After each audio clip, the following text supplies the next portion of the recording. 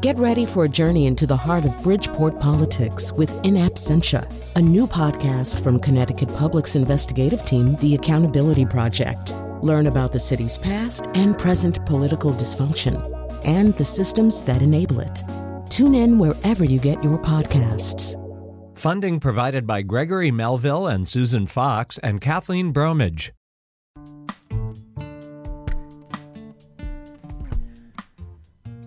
This is Where We Live on Connecticut Public Radio. I'm Lucy Nalpathanchel. There's no doubt the pandemic hit the performing arts hard, but local artists haven't stopped working to connect with their communities. Today, Where We Live, we get an update from Judy Dworin from the Judy Dworin Performance Project about how the organization has shifted in the last 2 years.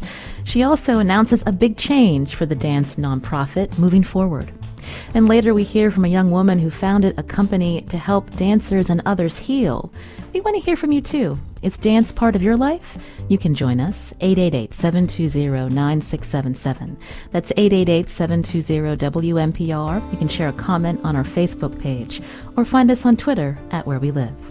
Joining us now on Zoom is Judy Dworin, the executive and artistic director of the Judy Dworin Performance Project, and it now has a new name. Judy, welcome to our show.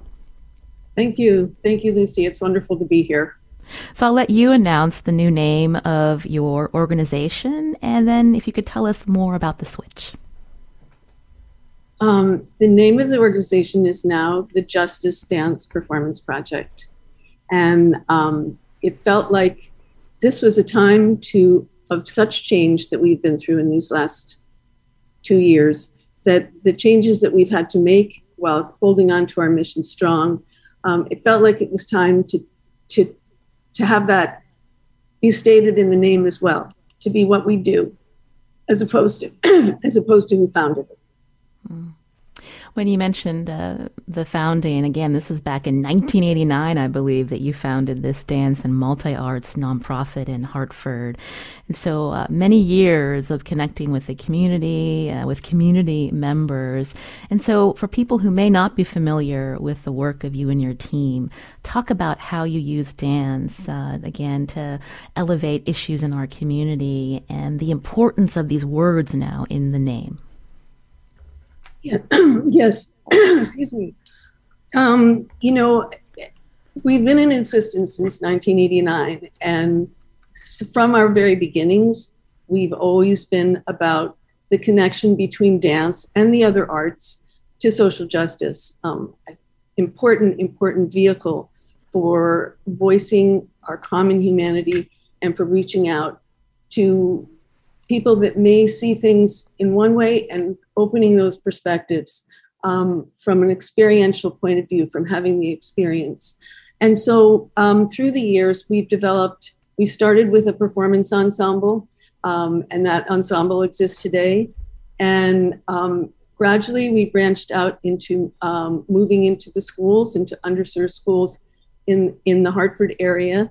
And we've been at Parkville Community Schools for over 25 years, and now Moylan Elementary School. And then we had a chance meeting with Wally Lamb that brought us to York Correctional Institution, and we started in 2005 to do residencies for those that are incarcerated, the women at York, and developed several programs there, a performance program, moms and kids program, and then a special program for 18 to 25-year-olds, IM.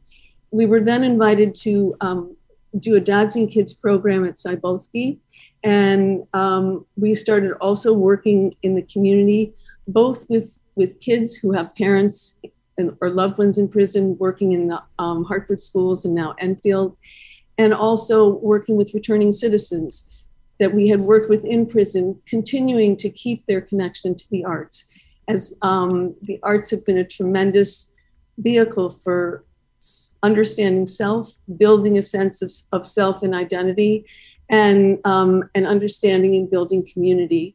And so that's been our mission throughout. We've been able to hold on to that mission throughout this difficult period of time as well, and have been able to serve all the populations as well as perform during the pandemic too. We'll be talking more about how you and your organization have really transformed, especially during the pandemic. But I don't think I've ever asked you, Judy, about how this work has transformed you. What does it mean to you to be doing this for so long? It's been an amazing journey. I think that as an artist, and as a teacher and as a person, I continue to both share and grow myself. That every experience that I've had and every population that I've worked with and every person that I've worked with helps me to understand and grow more as a person. This project has been like a child. It's been a family. It's been a family member. I've lived and breathed it and continue and play and will be. I'm not going anywhere. I'm continuing to lead us through this next incarnation. But I think that it has only furthered my understanding of what the arts can bring. I feel that all of us as artists are blessed with a kind of opportunity and an opportunity to really make a difference and to help people understand that they too make a difference. And so that it's a heart journey. And it's a connecting of the mind, body, and spirit in a way that has been beautiful and continuously expanding, as well as having the administrative kind of know-how to keep it all going and to keep all the pieces together and to keep us moving forward always. You're hearing Judy Doran here on Where We Live, Executive and Artistic Director of the now Justice Dance Performing Project. Again, the name change as they move forward, working on, again, the arts, multi-arts and dance, also to help elevate social change and issues that matter to local communities. For listeners who've been able to see Judy and her team perform through the years, we'd love to hear from you about the impact that this performance project has brought to you. Again, our number, 888-720-9677, or find us on Facebook and Twitter at Where We Live. And so when you were talking about this with your team, what were some of the reactions? And thinking about how you have adapted over the last 2 years, Judy, if you could share some of those struggles and how you've done it. Well, it was interesting when when the pandemic started.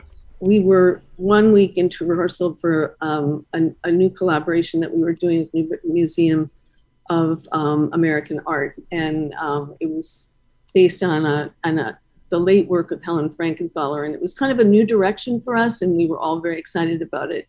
And a week later, we were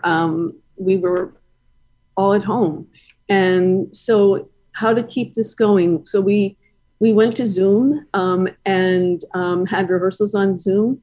The company was all very willing to try that, and I gave different prompts and activities for them and explorations for them to do during the week, and we shared them when we came together, and we built a piece in that way, and we're able to finally get to the museum and perform those dances in the galleries where we had intended to have audience there. We performed them just ourselves. We had a wonderful videographer, PJ Brockett, who filmed all the dances in the galleries with the paintings.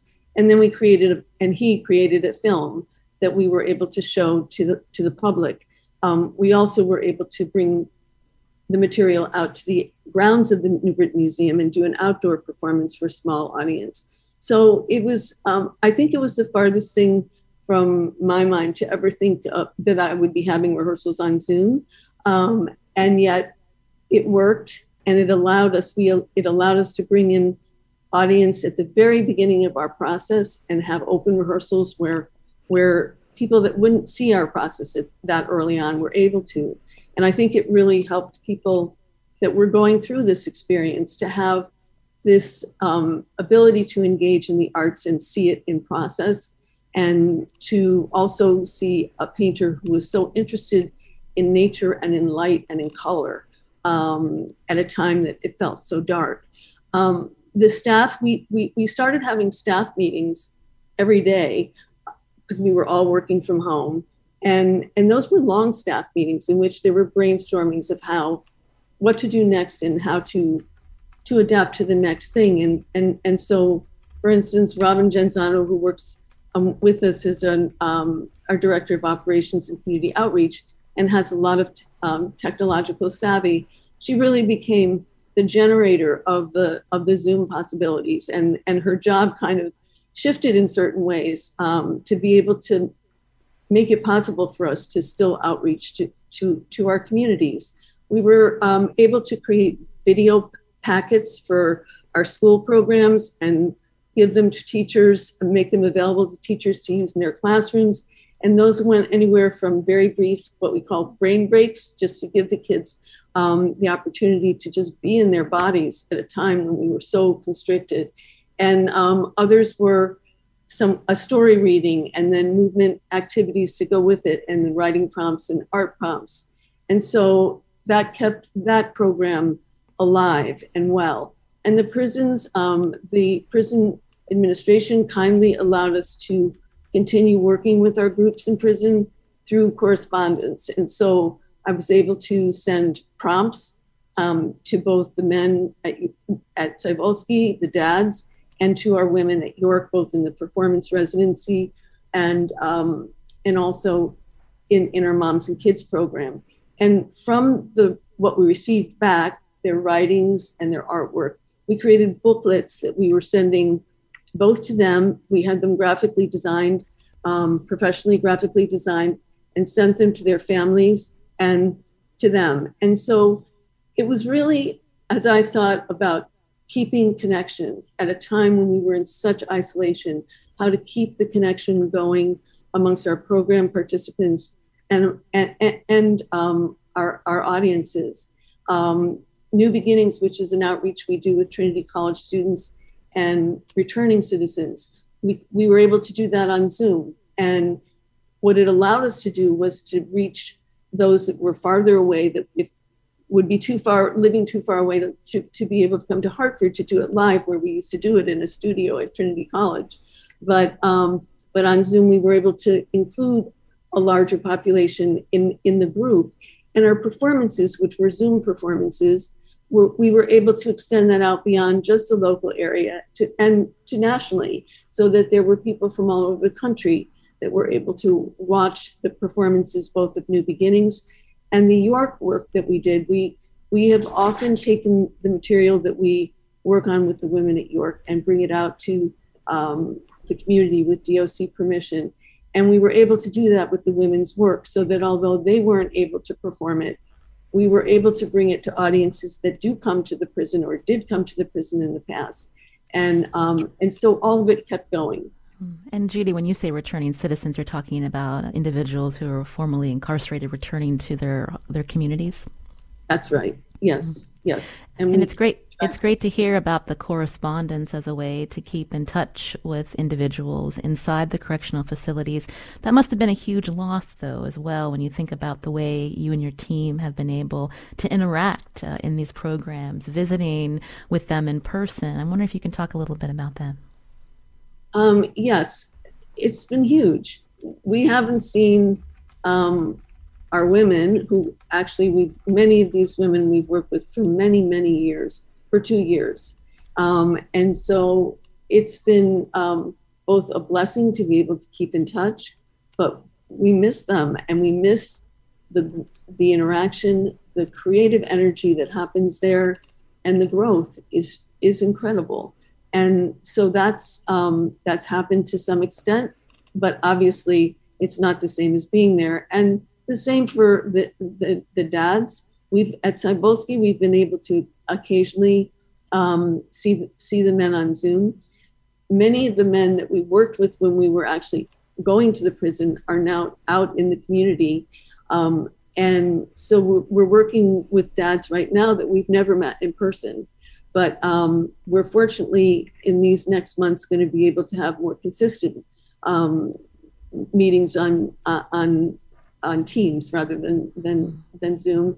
And so we're getting to know them and still working with them in both an interactive in-person, virtual in-person way, and also in creating booklets that we can send to their families. We'll be hearing from some of the community members that Judy and her team have worked with. Again, Judy Dworin is my guest today, Executive and Artistic Director of the now Justice Dance Performance Project. The work continues, the name has changed, and we're going to continue talking with Judy about that work and hear from some of these community members. You can join us too, 888-720-9677. That's 888-720-WNPR, or find us on Facebook and Twitter at Where We Live.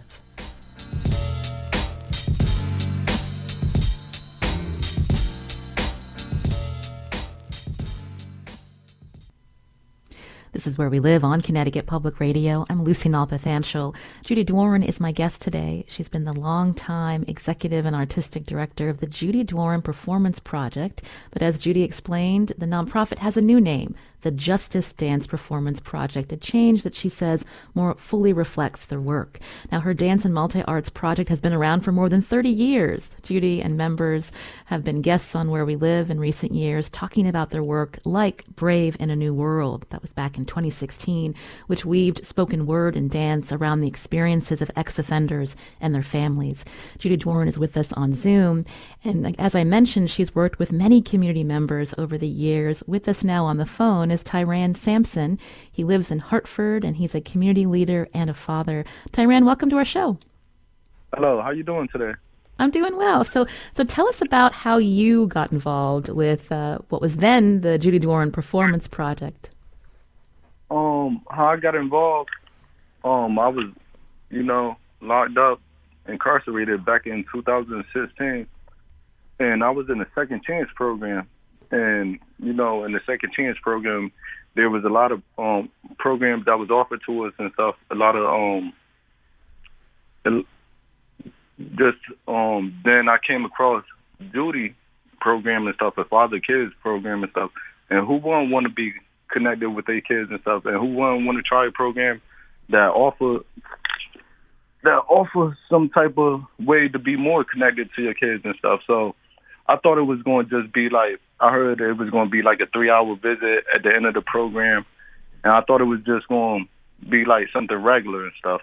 But as I began the program, me and the fellas in there and stuff, like, we was learning stuff about ourselves and stuff, like learning how to express our feelings and dealing with the pain and the trauma of what we grown into and what we was living before we got incarcerated and stuff. And we was learning how to express it on the paper through drawing, through meditation, through dancing, everything and stuff.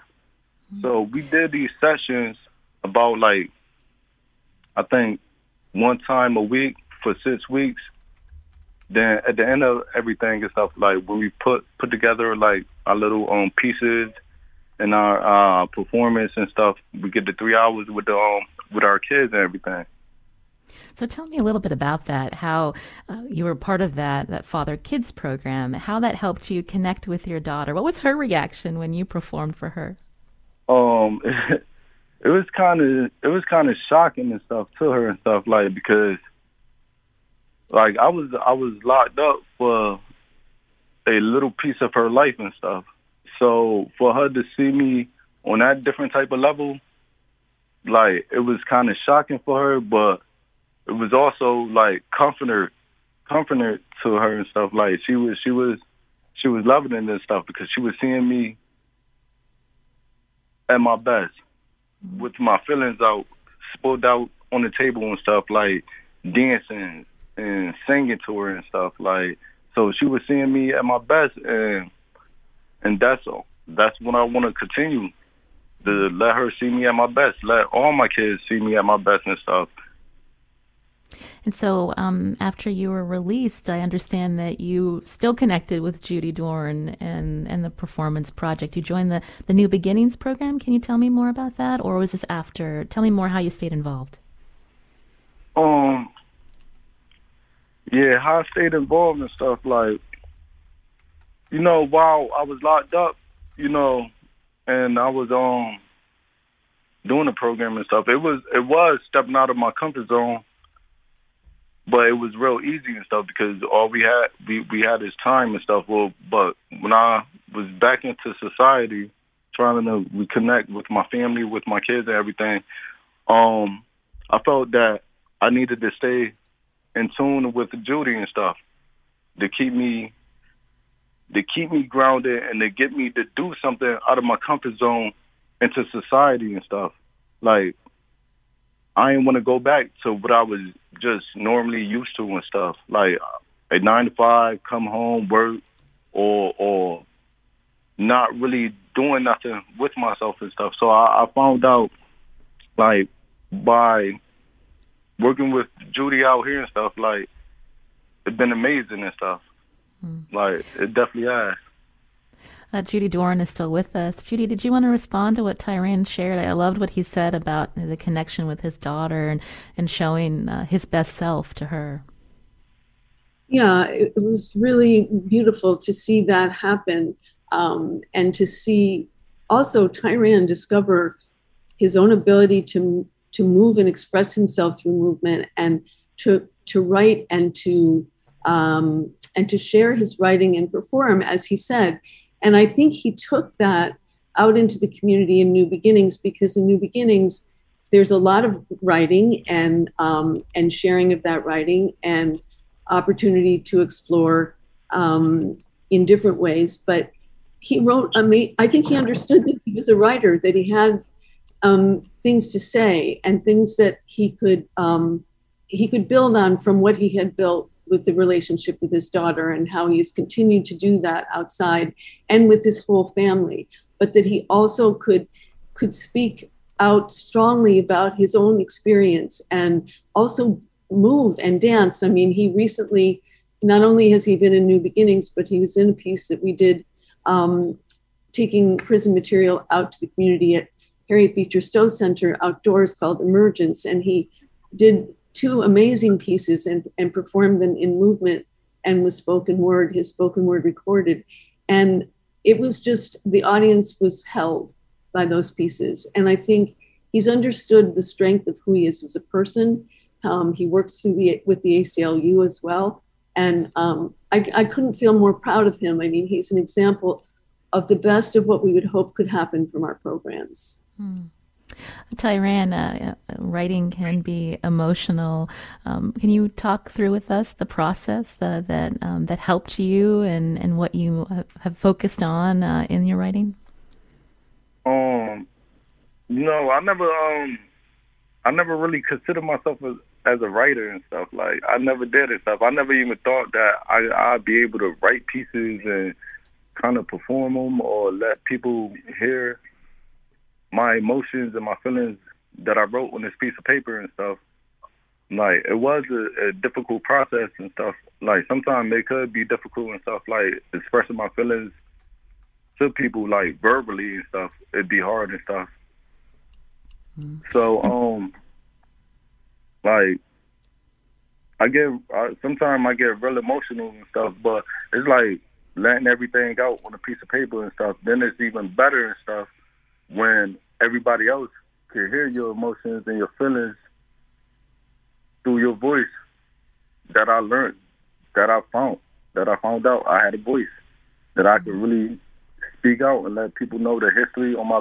I just enjoy it and stuff because my kids, they get to hear a piece of me and stuff, my feelings, my emotions, and it's like a history lesson and stuff. Like, they seeing what I've been through, what I've then learned over the years and stuff, what I'm trying to achieve and everything. So they learning as well and stuff as I'm continuing to keep learning about myself by writing pieces and everything, because it's just wonderful and stuff. Well, thank you for sharing that with us, Tyran Sampson. Again, he lives in Hartford. He's a community leader and a father. Again, one of the guest performers with now the Justice Dance Performance Project, formerly the Judy Doran Performance Project. Tyran, thank you for your time today. You're welcome.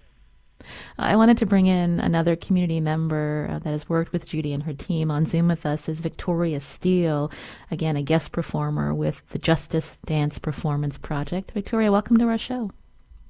Hey, how are you? I'm doing well. So as I asked Tyran, I'd love to hear how you got connected with Judy and its impact on you. So I got involved with Judy Dorwin through, it was a collaboration through a criminal justice program that I was involved in when I came out of prison in 2010, called Resettlement Program with CPA, Community Partners. And and then there was a collaboration between the Judy Dorwin Resettlement Program and the Trinity students called New Beginnings. And that's how I got involved. And they just asked me that I wanted to be in this group. And but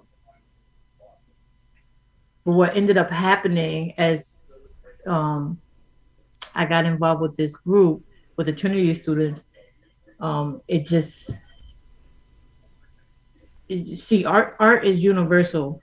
You know, that's a language that everybody understands. And I just thought it was absolutely beautiful creating these pieces and getting to know these students and allowing these students to get to know us. Tell me about some of the art that you have created, again, as now a guest performer with the Justice Dance Performance Project. I understand that you did a video performance that you created after the murder of George Floyd. Can you describe that for us? Yeah, so we did a call and response, and I think that was we created like a safe platform for people to sort of talk about how they felt. As a Black woman in America, we all had some feelings towards the murder of George Floyd and the constant racism in America, right? And so it felt really good to have that platform and to have a place where we can, you know, have those conversations, right? So it was very, very powerful. Judy is still with us. Judy, can you talk about what Victoria created and about this program that she was involved in? Yeah, Response and Call was as Victoria explained, a platform that was created at JDPP for artists of color that were affiliated with the organization. And now it's a continuing program that now we have 3 performances, virtual performances each year, and it's continued to evolve. But it was really a place to share both art and ideas and responses and reflections. And Victoria performed a piece that was written by somebody at York, who was at York at the time, is now in the community, and it was and it was a piece about survival, and it was called 2 Left Feet, and it had a lot of humor to it, as well as a very strong statement of survival. And Victoria performed that. She's a really amazing performer, and she's also a singer. She was part of, when we first started doing these outreaches with returning citizens, we created a small singing group called Women on Our Own, and she was part of that and performed many places in the community. And that was a musical director from JDPP, Leslie Bird. And then New Beginnings, and then Response and a Call. And Response and a Call feels like a very important platform for JDPP, and one that will continue. And Victoria was at the foundation of its starting. Victoria, it sounds like this work has had an impact on you personally, but I understand that you're now taking your lived experience to help others. Can you talk about that with us? Yeah, so you know, I in my own personal life, like I'm constantly advocating for other people. I'm a person in recovery from mental health and addiction, and so that's one of the things that I try to constantly provide for other people is, present hope and change, and just go into different communities and different settings and tell my story, right? I believe that everyone has a story, and I believe that your story is if it can help someone else, right? Is there a particular moment that really made an impact on you, Victoria? I understand you've performed in, was it over 200 venues? You're working with Trinity students and with community members. Is there a moment that you want to share with us where the work that you're doing, really made an impact on you?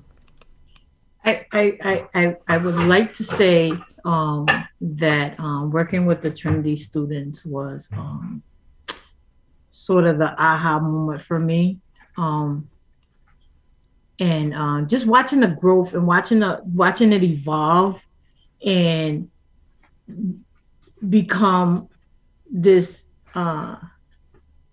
beautiful sort of, I can't even, I don't even know how to explain it. It's just, we used to create these beautiful pieces, and then, I would go back and I would watch them graduate, and just,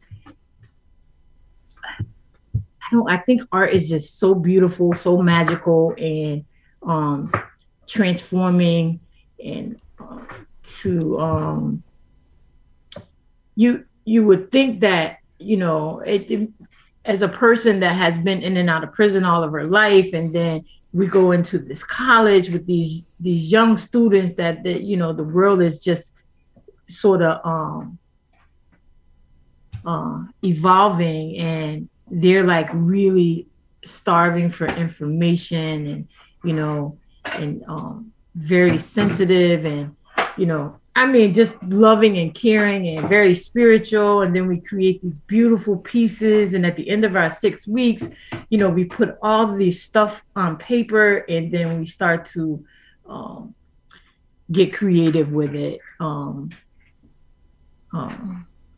It really does sound transformative, the ability to make those connections.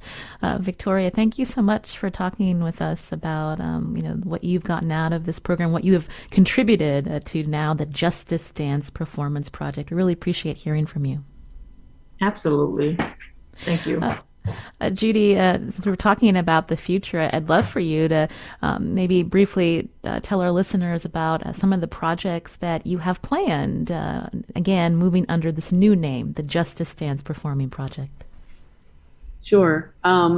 Well, happily, we're back in the schools and with our Moving Matters program, and that's been amazing. And that's become a much more multi-arts program, not just movement-based. So that's a change that's been very immediate, and it's been working really beautifully under the direction of Kathy Fortet-Gersten.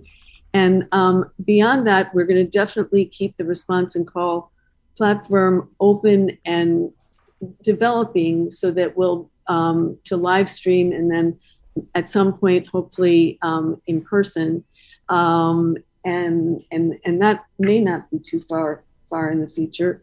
I'm also working on a new piece with the ensemble that's about trees. And I've been doing reading about the messages that we get, the understanding that I never had about trees and the life of trees, and the sense of community and communication that goes on between trees. And it was something that, and it really has struck me, because I've been reading the work of Suzanne Simard, who's written about these kinds of connections and scientifically based connections.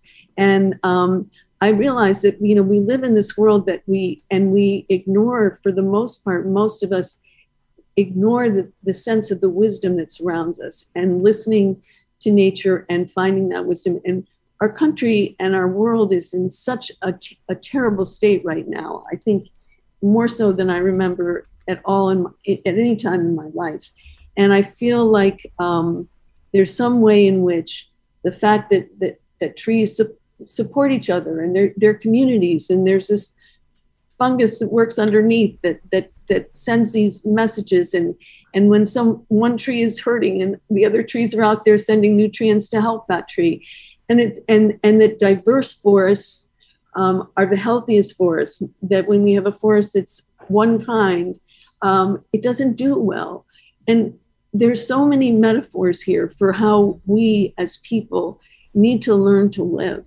And at a time when we're so fractured, so polarized, and just the devastation of what's going on now in the Ukraine, it just feels to me that I want to create something that brings awareness to environmental justice, and not just environmental justice as something separate, but that the key to it is the interrelatedness of all things, and that we are not, people are not the supreme beings of the world, but we need to begin to humble ourselves and listen and respect to what surrounds us, and learn from the wisdom that it's there in the energy, so that we can heal. Because I think right now, all of us are, it's been a very, very difficult time. And all of us need to not only heal, but to really understand at some deep level in ourselves how we can grow and be better, and how we can see ourselves as a part of a world that we want to save, an earth that we want to keep healthy and alive. And I think that feels urgent to me, and it feels like it brings everything that we work on at JDPP into its framework. And so I'm thinking the piece will be interactive. It will happen in various parks and forest places, both in the Hartford area and possibly beyond. And so it'll be a project that will go over the next year and a half. And we're just actually having our first rehearsal this week. And so, you know, I want to keep the idea of film and video alive, and so that we can go back to live performance and return to it in multiple ways. We also can incorporate film and video. I think that the things we've learned during this pandemic will keep, some of them have been positive. These growth steps have caused us to do things that we wouldn't have done in positive ways. And I think we will continue to explore that. We will continue to keep moving forward.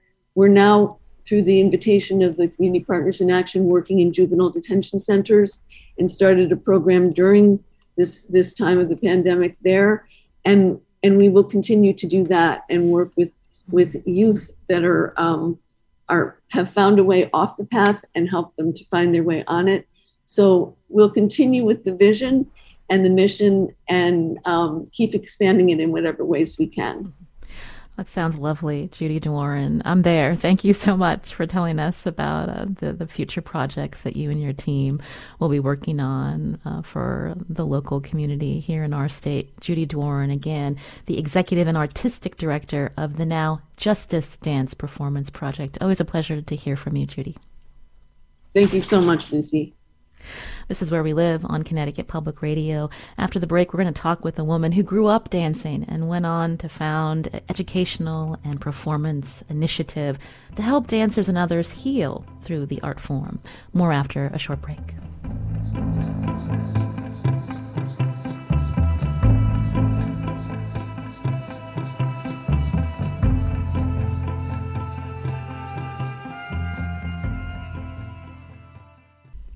This is Where We Live on Connecticut Public Radio. I'm Lucy Nalpathanchel. Dance can help people heal. My next guest has embraced this in her life, and she now works to help others heal too.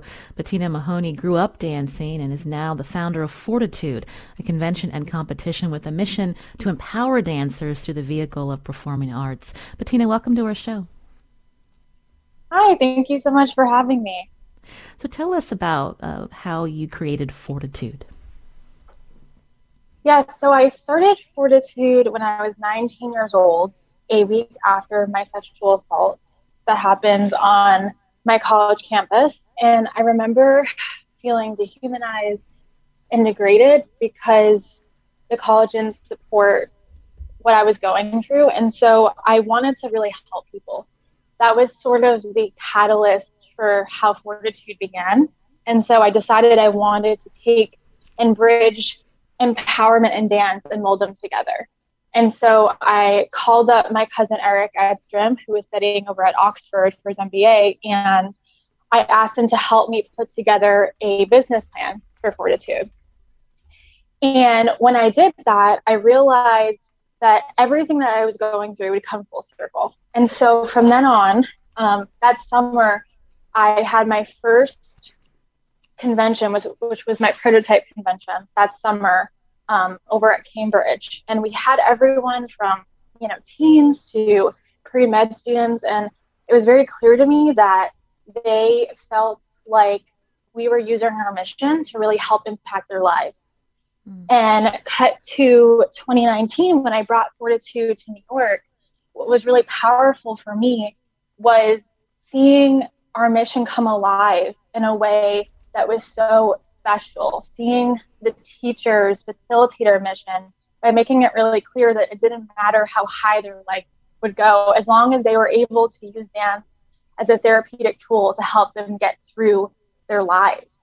And something that felt full circle for me was seeing all of these kids, like over 100 kids, sit in a circle together eating lunch, and hearing things from the students saying, make sure you get home safe, text me so I know you got home safe. It was something that felt really intimate for me because of what I went through, because Fortitude came from such a raw place of feeling scared for my life and not knowing how I would be able to go on, and then using that as the power to create something that was bigger than myself.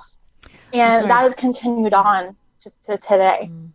Bettina, I'm sorry that happened to you as a college student, but to hear how you have moved to work to help others, to be aware of trauma, to uplift people through dance. I understand that you recently did a workshop in Hartford and I'm wondering if you can talk about how you work with teens to help them tell their stories of healing and to build community. Yeah, so I'm very aware of social media because our demographic is mostly 14 to 19 years of age. So with knowing that, I know that with mental health, social media, it causes a lot of issues. It causes a lot of depression, anxiety. And so I'm aware of that. So before we teach and we go into these convention weekends, I educate teachers on how to sort of body scan and be aware of these kids and be aware of the fact that our mission is so strong and so prominent in what we do. I care less about, again, the technique, even though that is important. I care less about that and more about the student leaving feeling better than when they came in. We feel very strongly that we want to give them the tools on how to get through life better. And we had a moment where I went into one of the convention rooms and the students were crying. And I'm thinking, what is going on? And it was actually because one of the teachers was in one of the students' spaces, pushing her, embracing her to really dance full out and dance to her fullest potential. And it made her cry because it was the first time she felt something in a long time. And so for me, that's powerful. It's why we do this. It's why we dance. It's why I started. And to be able to help people when I felt like I was isolated and alone, that makes life feel full circle for me, and it's become my purpose. You mentioned a body scan. Can you describe that? Tell us what you mean by that. So a body scan is being able, before the class, we do a lot of work where it's more of a meditative work, just being aware of like where we are in our bodies. How much can we dedicate and be fully focused and in the moment, and learning about how to leave the baggage at the door, learning about how we can facilitate whatever might be going on in their lives, whether it's trauma, whether it's something very minimal. These kids, we're aware that to teenagers, little things feel like the end of the world, and that's totally valid. But before class, we say, you're in a safe place. The things that are holding you down, weighing you down, we're going to get through it together. And so we like to use a metaphor for climbing up the mountain and climbing up, and we're going to take your hand and help you get up there. And then we'll high five you at the top. Because I felt going back to 2019, I felt like I didn't have anyone to high five when I was at the top.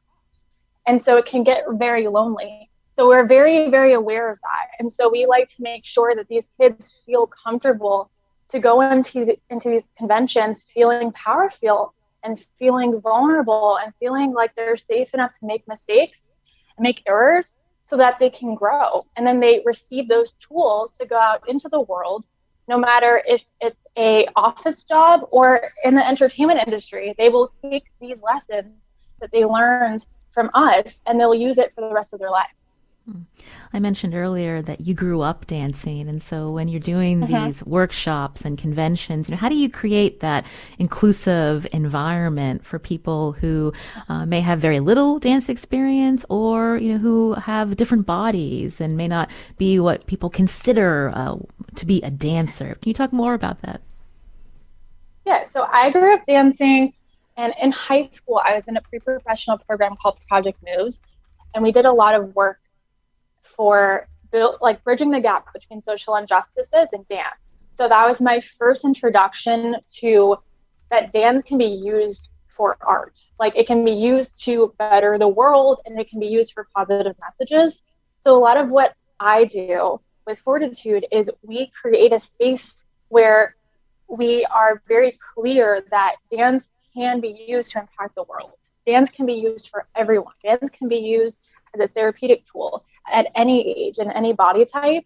And what I really appreciate about my mission is because it started from such a raw and authentic place that people are very drawn to us because of that, because I am so forthcoming about my experience, because I make sure I train my teachers so that they're aware that people come from different places and different backgrounds and different demographics, and that we need to be aware. And so that starts with the body scanning. That starts with the messaging of you are good enough.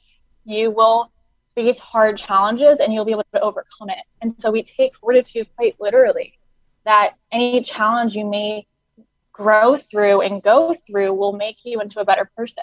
And I know that because it happened to me. And I've seen it through hundreds of kids that we have been able to educate. And it's super powerful. And people leave feeling that they can make their worlds better. And I've seen people feel insecure coming in and leave feeling, wow, I can maybe try and do some voice classes. Maybe I can try and audition for that show that I really wanted to do, but was too afraid to do it before. So we give them these tools on how to really better themselves. And it's really powerful and it's super fulfilling. And it was something I grew up caring a lot about, using social injustice and acceptance messages at my studio growing up at the Gold School, and using it and carrying it on into what I do today. And it's something that fulfills me, and it's something that I've seen really, really works. You've been hearing Bettina Mahoney here on Where We Live, founder and CEO of Fortitude. This is a convention and competition with a mission to empower dancers through the performing arts. Bettina, thank you so much for your time and for the work that you do. Thank you so much for having me. Today's show is produced by Tess Terrible. I'm Lucy Nalpathanchel. Special thanks to Gina Amatruda on our board today. Coming up tomorrow, U.S. inflation is at a 40-year high, and individuals on fixed income like retirees are likely to be affected the most. On the next Where We Live, we talk about how high food prices have also exacerbated food insecurity and have weakened the value of federal dollars for COVID relief. How's inflation impacting your household? That conversation tomorrow.